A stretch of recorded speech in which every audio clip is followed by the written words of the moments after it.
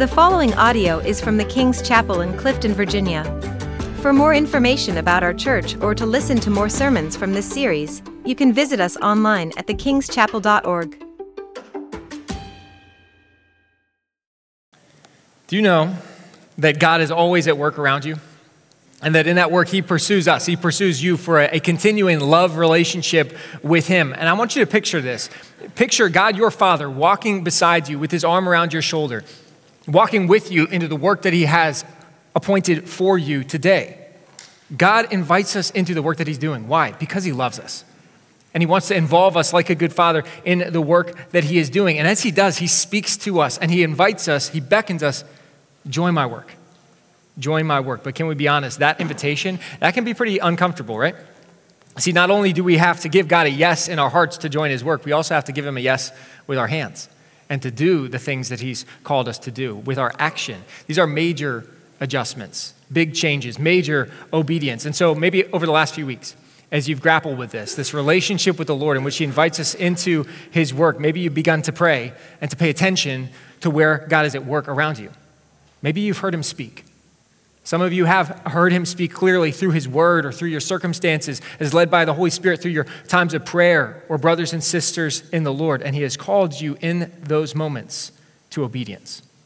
To obedience. As he's spoken, you're now sitting in a crisis of belief. Will I do what he has asked me to do? Will I do what he's calling me to do today? Will I not just say yes, but actually obey him? See, obedience, stepping out and actually doing what God has called us to do. That's our moment of truth.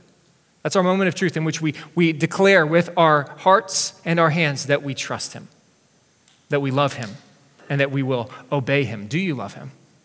Do you trust him? Are you confident in his love for you? See, whoever has his commands and what? Keeps them. You are the ones who love him. That's John 14:21. But this love, it's not one-sided. This verse goes on to say that as you love God and keeping his commands, he will love you by revealing himself in your life. You get to experience God as you obey him. In obedience, we experience God. I think far too often in life we have this mindset where we want to experience God, and I've said this before, so that we obey him. We say, God, show me the path, show me the next step, reveal it to me, give me a sign. I'm going to put a fleece outside, and if it's wet, I'll follow you, and then I'll put it out again. If it's dry, I'll follow you. That's the Gideon method. And we try these kinds of things, and we want to experience God so that we'll obey him. But what we see, the pattern of Scripture and the pattern of our lives is actually this. We experience God as we obey him. He's already spoken. He's already with us. And as we step out in obedience, we see his hand. And let me tell you, for those that have experienced that, you wouldn't trade anything for it. God is with us, and he's present with us, and we get to see his presence with us as we obey. What is obedience? What is obedience? Obedience is submission to the authority of God. It's submission to the authority of God in our actions. Simple instructions with a simple response of yes and doing it. I think sometimes we struggle with obedience, and we're kind of like that kid who is asked to clean their room. Has anyone ever asked a child to clean their room? Anyone? Anyone ever been asked to clean a room? And then what's the response of us as we're asked to clean our room, given this simple instruction, clean your room? We're like a kid who, anyone have that attorney child? You know, the one that always has a good argument for everything? We say to ourselves, that sounds like a really good idea. I think maybe I'll begin to study this concept of cleaning my room. Maybe I'll get a Greek lexicon. Maybe I'll get a biblical theology of cleaning my room. Perhaps I'll get some of my friends together and we'll do a study. How to clean your room. Meanwhile, the parents is like, clean your room, right? Just do it. Just clean your room. And then the child goes upstairs and comes back and says, I wanted to obey you, but the door was closed. And so I just couldn't. And I was looking for an open door and it wasn't there. We're like that kid, maybe not really, but this is what we do. We receive these simple instructions from the Lord and we just want to think about it a lot. We want to pray about it a lot. And what is he asking us to do? Trust me, obey me. Trust me and obey me. Sometimes when it comes to stepping out in obedience to God, though, we all have objections. We have reasons where we don't necessarily know how it's going to turn out, even though we know he knows what's best for us. And I've been having this conversation a lot this week. I've been asking people this question: why do we still disobey? When we know that God is love, when we know that he is good, when we know that his ways are best, why, believers, do we still disobey him? going to take a bit of a risk here and just ask you all if you'd be willing to throw out maybe one word or very brief phrase answers to this. Why do we disobey him when we know that he loves us and knows what's best? We think we know better. We think we know better. Yeah. How crazy is that, right? God, us. We know better. But yeah, I think you're right. What else? What's that? Fear of man. Fear of man. Anyone wrestle with that? Maybe you know someone who does? Yeah. Anything else? Afraid to let go. Afraid to let go.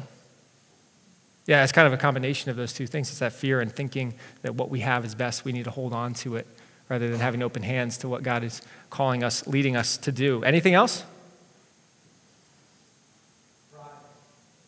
Pride. Yeah. Anyone else? Brave souls. Laziness. That's a really honest and true answer, isn't it? It's easier sometimes to just do what's convenient, to do what we're comfortable doing, to spend time with the people that we know really well instead of maybe stepping out and walking across that street to the person who doesn't yet know Jesus. There are times in our life when we certainly choose convenience and just our own laziness over the call to obedience from God. Maybe it's because we have a lack of experience of God in our life in this way. We have heard these messages and we just haven't seen the reality of God in the way we've been talking about. He doesn't seem to answer our prayers the way he does with everyone else. Or we have all kinds of objections, like we feel unworthy because of sin in our life. We feel like we fall so far short of the call of God that even when he calls us to obedience, we think to ourselves, you've called the wrong guy. You called the wrong person. I don't have what it takes. And we forget the grace of God towards us. We forget that God, like the father of the prodigal son, he puts a robe upon us. He puts his arm around us, a ring on our finger, a kiss on our cheek, and he walks with us in this life. We forget this. And I think often it's this fear that we've been talking about. We forget, and in our fear, we forget that he is able to accomplish through us what we cannot in our own strength. That's the thing that's really been standing out to me, is that what he calls us to do, he will enable us to do. But we often think in our disobedience, I can't. I'm not able. Whether it's letting go of that sin habit or stepping out in obedience to that task that he's called us to, we think to ourselves, God, I can't do this. And in some ways, that's entirely true. But we forget that as we step forward in obedience, he will enable us to accomplish as we obey. In Joshua chapter 3, I want you to see this passage. There's this great example of this and this experience of God as they step out in a bit of blind obedience to the leading of God. See, in Joshua 3, Joshua has just been given leadership over the people of Israel. Moses has been their leader for a long time, for many, many years. And a generation has gone by where the people of God have not been able to cross into this promised land because they have been disobedient to the leading of God. We talked last week about the cost of obedience, but how many of you know that disobedience is even more costly? And so there they are waiting and waiting and waiting, and Joshua, through his faithfulness, is going to be the one that is going to lead them across the water, the Jordan River, from the east side to the west bank into Israel, to claim this promised land of God. The time has finally come. There's only one problem, though. There is a large river, the Jordan River, in the way. So I want to read this and show you what happens here. It says, "The Lord said to Joshua, 'Today I will begin to exalt you in the sight of all Israel, that they may know that as I was with Moses, so I will be with you. And as for you, command the priests who bear the Ark of the Covenant. When you come to the brink of the waters of the Jordan, you shall stand still in the Jordan.'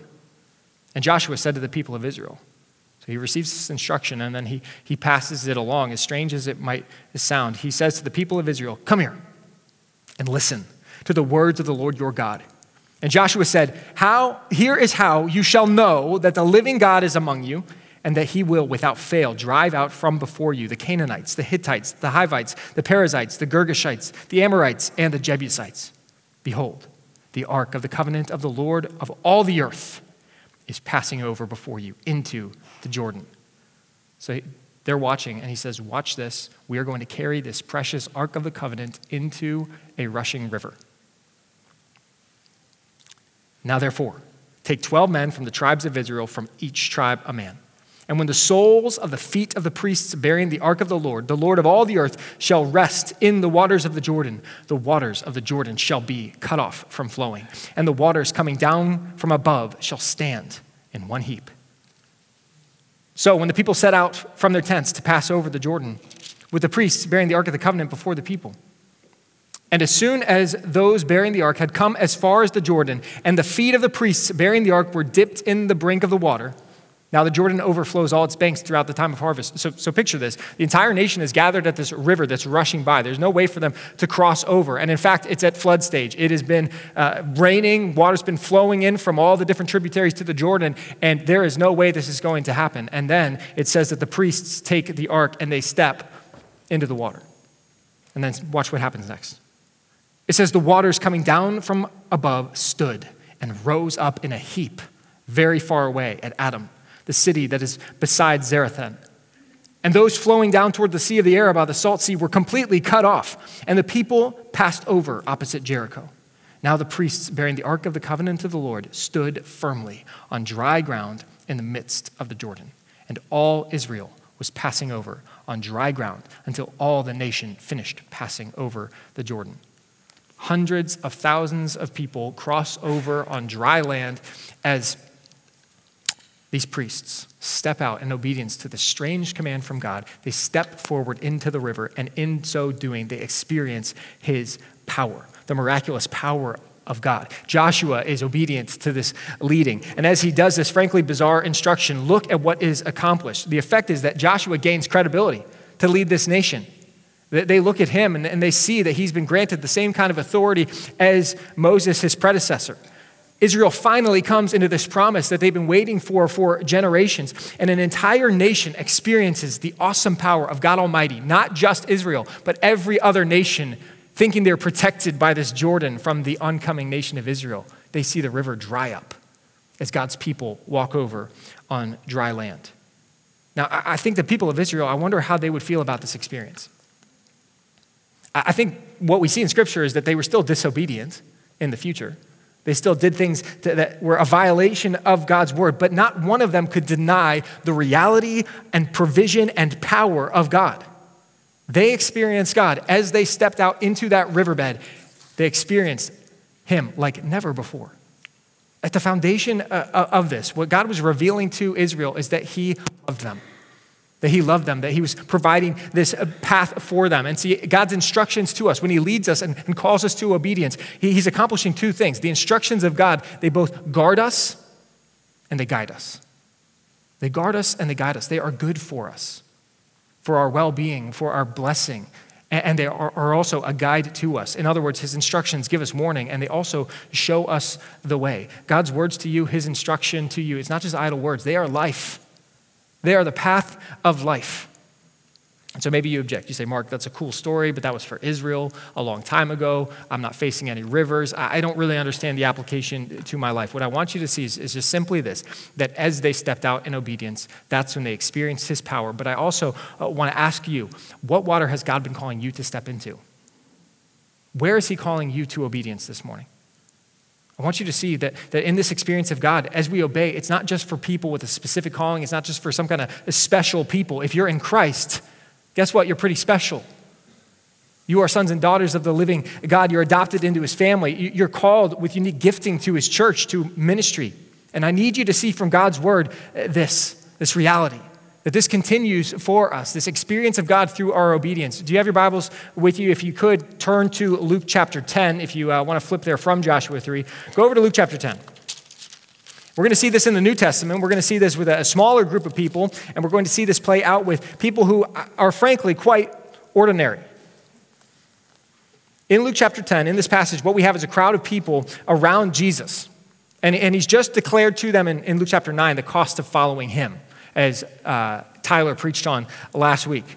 But those that have remained, there's still a crowd around Jesus. Those that have remained have heard the cost and they're willing to work. They're ready to get after it and to work. And so the 12 have already been mobilized, sent out. We expect them to do great things. They're so close to Jesus through the future apostles. But watch this.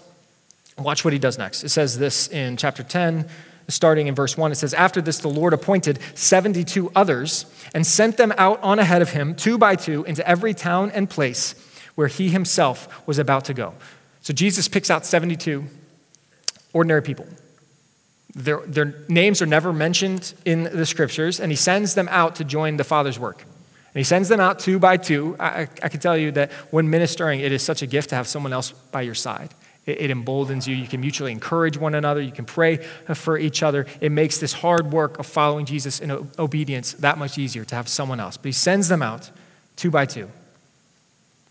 And they're able to mutually encourage one another. And he says to them this, starting in verse 2, it says, he said to them, "The harvest is plentiful, but the laborers are few. Therefore," this is instruction number 1, pray. Pray earnestly to the Lord of the harvest to send out laborers into his harvest. And so these 72 followers of Jesus, they pray in agreement with Jesus. They pray for this, that the Lord would raise up even more. And they're praying for themselves, and they're praying for their fellow pairs that are going out, these duos that are being sent out into this work. Because there's a lot of work to do. And he says, "Go your way. Behold, I'm sending you out as lambs in the midst of wolves. Carry no money bag, no knapsack, no sandals, and greet no one on the road. Whatever house you enter, first say, 'Peace be to this house.' And if a son of peace is there, your peace will rest upon it. But if not, it will return to you. And remain in the same house, eating and drinking what they provide. For the laborer deserves his wages. Do not go from house to house. Whenever you enter a town and they receive you, eat what is set before you." Now listen to this. "Heal the sick in it.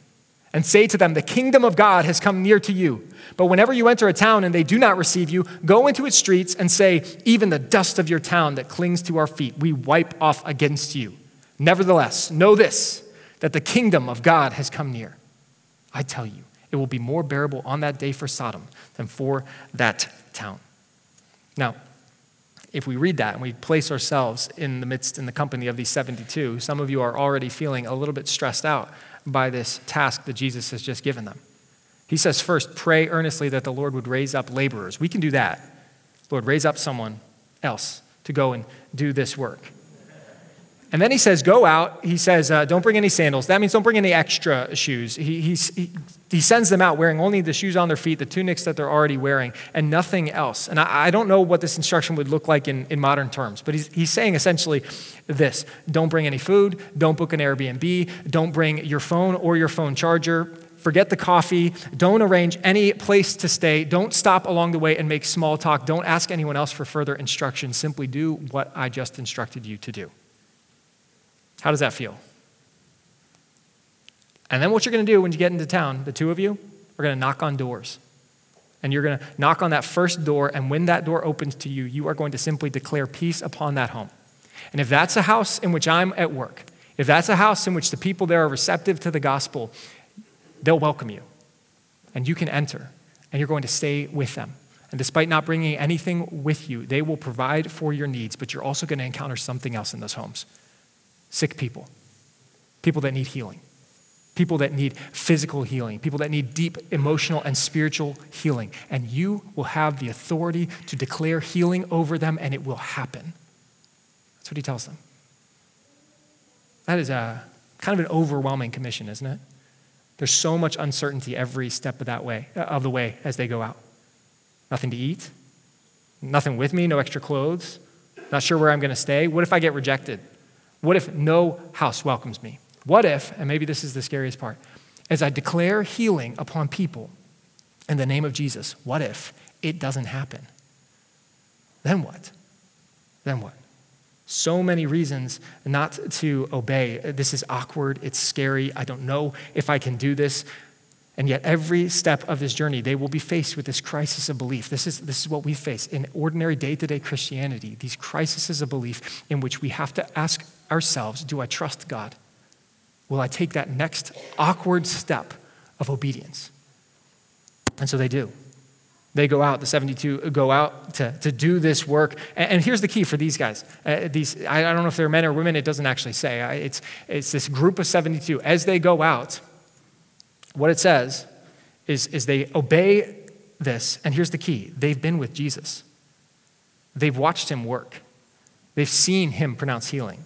They've seen this model. They've been near to him in a relationship. And then he gives them this key reassurance. He says, take comfort in this as you step out in obedience. And this is for all of us. Whether you are received or rejected, it's not about you.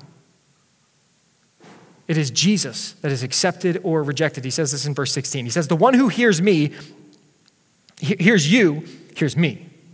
And the one who rejects you, rejects me. And the one who rejects me, rejects him who sent me. This obedience will be costly to them. This is not an easy task he's given them, but watch what they get. They go, they step out in faith, they minister for days in these towns, these surrounding villages, as Jesus is about to come into these towns. They spread the word ahead of time, and watch what happens. In verse 17, it says, the 72 returned with joy, saying, Lord, even the demons are subject to us in your name.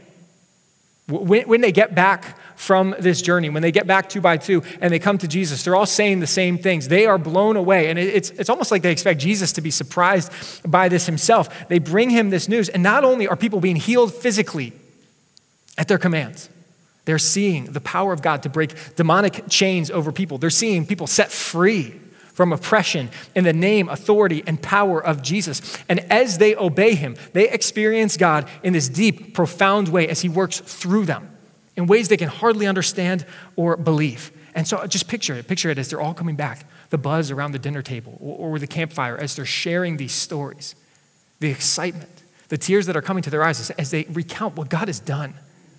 Look at what he's doing. Look at what he's doing in the name of Jesus. People are healed, strongholds are broken, demons are driven out through 72 ordinary followers of Jesus. And he says to them, as they're recounting these stories to them, he says, I saw, Jesus is seeing into the spiritual reality, and he says, I saw Satan fall like lightning from heaven. Behold, I have given you authority to tread on serpents and scorpions and over all the power of the enemy, and nothing shall hurt you. Nevertheless, do not rejoice in this, that the spirits are subject to you, but rejoice that your names are written in heaven. Have you ever noticed this story? Have you ever placed yourself in the narrative of this story and seen that as Jesus sent out 72 ordinary individuals, because they were his, because they belonged to him, they went out with the authority of his name in the power of his spirit, and what they experienced was that he enabled them in the work that he had called them to do. And in so doing, they experienced God's reality profoundly. I just picture the face of Jesus as they're telling these stories. Tears coming to his eyes, perhaps, a smile across his face. Jesus so proud of these servants, these friends. And he says, the work that you're doing has cast Satan down. And even better than that, your names are written in heaven. You belong to me. Jumping to verse 23, it says, then turning to his disciples, he said privately, blessed are the eyes that see what you see. For I tell you that many prophets and kings desired to see what you see and did not see it, and to hear what you hear and did not hear it. I want you to look at what they gained. What they gained in this obedience. They experienced God as never before, and they heard Jesus declare this. This is so awesome, that their names are written in heaven. That means they are secure eternally with him, that they will have life unending. Look at what they gained. As they obeyed him, they got to see the power of God at work through them, and they received this confirmation of their salvation.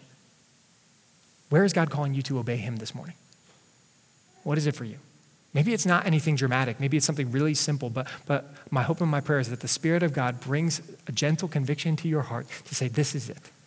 This is the task I have for you today. This is the change that I have for you to make. Whatever it is, this is it. What is it for you today?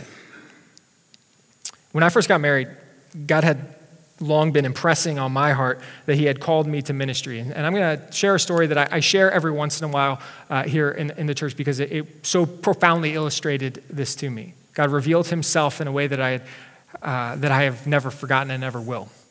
And so when I was first married to Beth, I remember in our dating relationship, as it became more and more serious and we started to talk about our future together, I asked her this question. I said, do you think that you could ever be married to a pastor? And she thought about it and she was like, well, I guess it depends what he looks like, you know? She didn't say that, thankfully.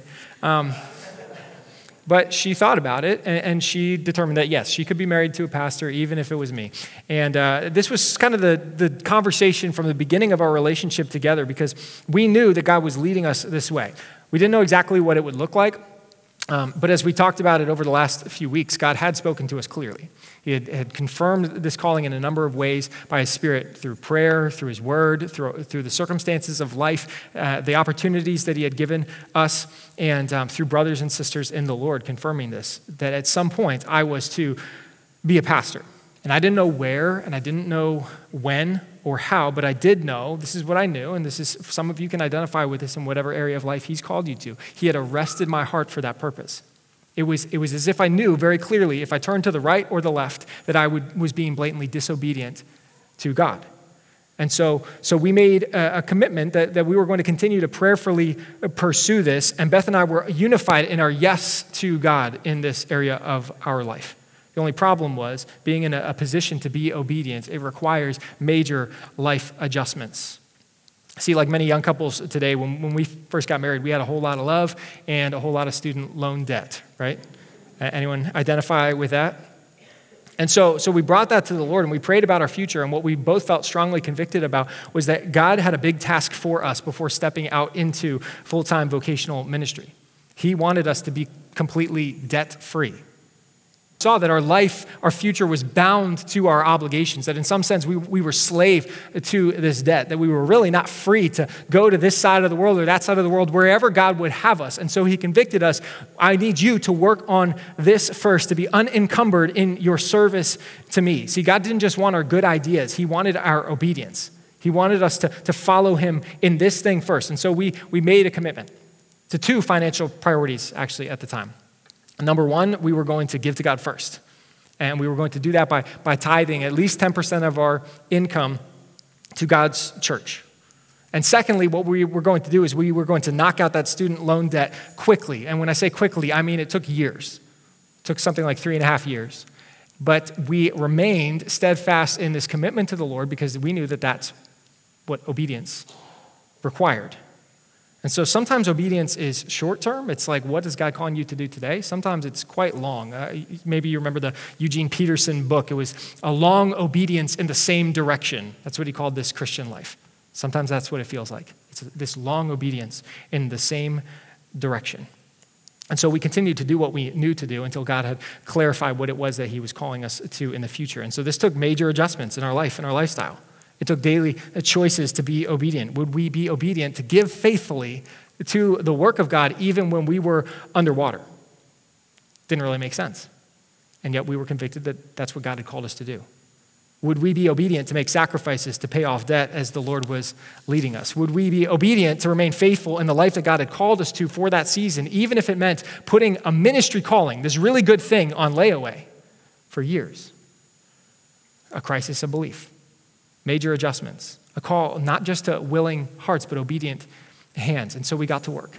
Beth in government and later in teaching, me in business, while working part-time at the church. Major adjustments, but we were committed to this. And by God's grace, as we stayed steady in the work that he had called us to, in our giving, our service, and our commitment to the task, this meant that we were able to accomplish this in just a few years. But what it also meant was that during that time, we had like nothing in our savings for years. Actually, just $1,000. Why? Because Dave Ramsey said so, right? Well, God has been so gracious to us. Like he's met every need. He met every need during that time, and we were amazingly able to become completely debt-free in just a few years, and then to scrape together a tiny down payment for the townhouse we now live in Manassas, and we're so grateful. But at that point, once that task was done, we were faced with that next crisis of belief. We had been praying for years, asking God to lead us, and increasingly convinced that this was kind of the marker. When we were debt-free, and even though Beth had now stopped working outside of the home, she was staying home with our newborn Molly, this was the time to be obedient, to stop drifting to the right or the left, to stop focusing on whatever other priorities there might be, and to make that transition to go all in full-time ministry. There was a restlessness, a holy dissatisfaction, and some of you can identify that. And we knew it was time to step out in faith, despite what that would mean for us, which was a number of things, a drop in income, a newborn, a baby at home, a new mortgage payment. There are a lot of things that would make this difficult, a crisis of belief. And yet, no, we knew that the time had come. And it was time to step out in obedience to this calling. And despite all the uncertainty, God did have our yes. And so we began to pray. And this is what we did. This is what I would encourage you to do. If you're unsure about where God is leading right now, pray for clarity. And so we prayed and we fasted some and we sought the Lord about what that next step would be. And we were willing to say yes immediately when it came. Was it church planting? Was it missions work? Was it going to be here at the King's Chapel? I mean, I can make this story a lot shorter. You know where I ended up, right? Here I am. But God, in exactly the right time, in response to prayer, he did open an opportunity for me to pastor here full time. There's a crisis of belief, kind of a blind obedience, a step forward. God, you have my yes. And so we stepped out and made this change, and all seemed to be going well for a while. And that was fine until 1 month when suddenly every expense seemed to stack up at the same point. Everything seemed to be breaking. Our savings began to dwindle. Not that there was much there in the first place. And have any of you ever had an experience like that kind of month where it all just seems to be drying up? Yeah, and so here we are, shortly after transitioning into this work of full-time ministry, and everything seemed to be falling apart at once. Our car was in the shop, our roof had to be replaced, the bills were rolling in, we had run out of money to pay them, and yet I had this sense that if this is what you've called me to, God, I believe that you will enable us to accomplish this. I believe that you will provide for us. But one morning we find ourselves completely cash poor, $0 in our checking, $0 in our savings, expenses coming through that day that are sure to overdraft our account. Some of you maybe have never experienced that before. Some of you, that's just Tuesday, right? And for us, though, for me, in that season of transition and change, it was really stressful. I felt overwhelmed. I felt anxious. I felt like I can't provide for my family. I felt inadequate as a man, as a provider, all these things. And I'm looking at my life and I'm like, God, I don't know what to do. I don't know what to do as these bills are rolling in. And I just remember feeling desperate that morning. Some of you can feel that a little bit. And I've been praying all morning, actually praying all week, Lord, provide for us. Before I head into church, we only have one car that day, so Beth drives me to the church to drop me off. It's raining outside, just like it is today. And as I'm about to head into the church, I stop and I ask Beth, can you please pray one more time? And so she prays a much calmer, less stressed out, daily bread kind of prayer. God, you've called us to this. You've got enough for us. You have the cattle on 1,000 hills. So please provide for us. And so I get out of the car, I head into the church, and there's no one else in the office that morning. And so stressed out and beaten down, I walk into the office back there, and I go and check my mail slot. And some of you know this story well. I look down, and there's no mail in my mail slot except for a fat white envelope with a handwritten note on it that simply says, Mark, be blessed, God provides. And I open the envelope, and there's $220 cash in there for my family from God. Just the right amount at that right moment. It was amazing. It was completely overwhelming. I mean, the first thing I did is I was kind of crying because I'm like, God, you see me. You're real. You care about me. See, we hadn't made that need known to anyone else. We're too proud to do that, right? But I immediately just take $20 and put it in the offering box. And, I know that's not actually 10% of 220, but homeschool math, it is. So, but I praise God and I call Beth and tell her what had happened. Now this is what continues to blow me away. Up to that point, I had never had anyone give me money in that way. And up to that point, I had never had $0 in my bank account before. Haven't since. But on the one day in which I had nothing, absolutely desperate, questioning, fearful, I experienced the reality of God profoundly as he met that need, as he confirmed that he was with me in what he had called me to do. See, God has shown me many times his steadfast faithfulness, his miraculous provision, but you want to know when I've experienced him most in my life? It's when I've determined that I do love him, that I do trust him, that I will give him what little faith I have as he leads my next step of obedience. And what blew me away about that morning isn't just that God provided for us, but this is the part that always is amazing to me. He provided through someone who was praying, who was listening, who was led by the Holy Spirit to do this thing that honestly seems strange. A crisis of belief. God, do you really want me to do this? I don't know who it was. This doesn't make sense. And that individual determined to obey, not knowing that morning would radically change my life, change my understanding of the reality of God, change my experience of him. It was a morning that I will never forget. There is a cost to following Jesus. There's a cost to our families. There's a cost to our own ambitions. There's a cost financially, relationally, a cost of comfort and control, a cost of overcoming fear and anxiety, a sacrifice of self-will, self-direction, self-fulfillment. Following Jesus isn't free, but it's worth it. And I hope you began to see that last week as Tyler preached about not just the cost, but the surpassing worth of this call. Paul says it this way in Philippians 3:8. He says, "Indeed, I count everything as loss because of the surpassing worth of knowing Christ Jesus my Lord." Yeah, in following Jesus, we lose our lives, but we gain everything. See, in this scripture we read in Luke 10, God chose 72, no more special than anyone in this room, and he invited them into his work. And in what they experienced as a result of their obedience was the power and the presence of God, the reality of God in a way that they had not seen before, the authority of Jesus over darkness, and a steadfast assurance that they belong to him for eternity. This is what happens when we yield ourselves in obedience to God. Where is God calling you to obedience today? I ask you again, where is he calling you? What decision point are you facing? Maybe it's a rejection of sin.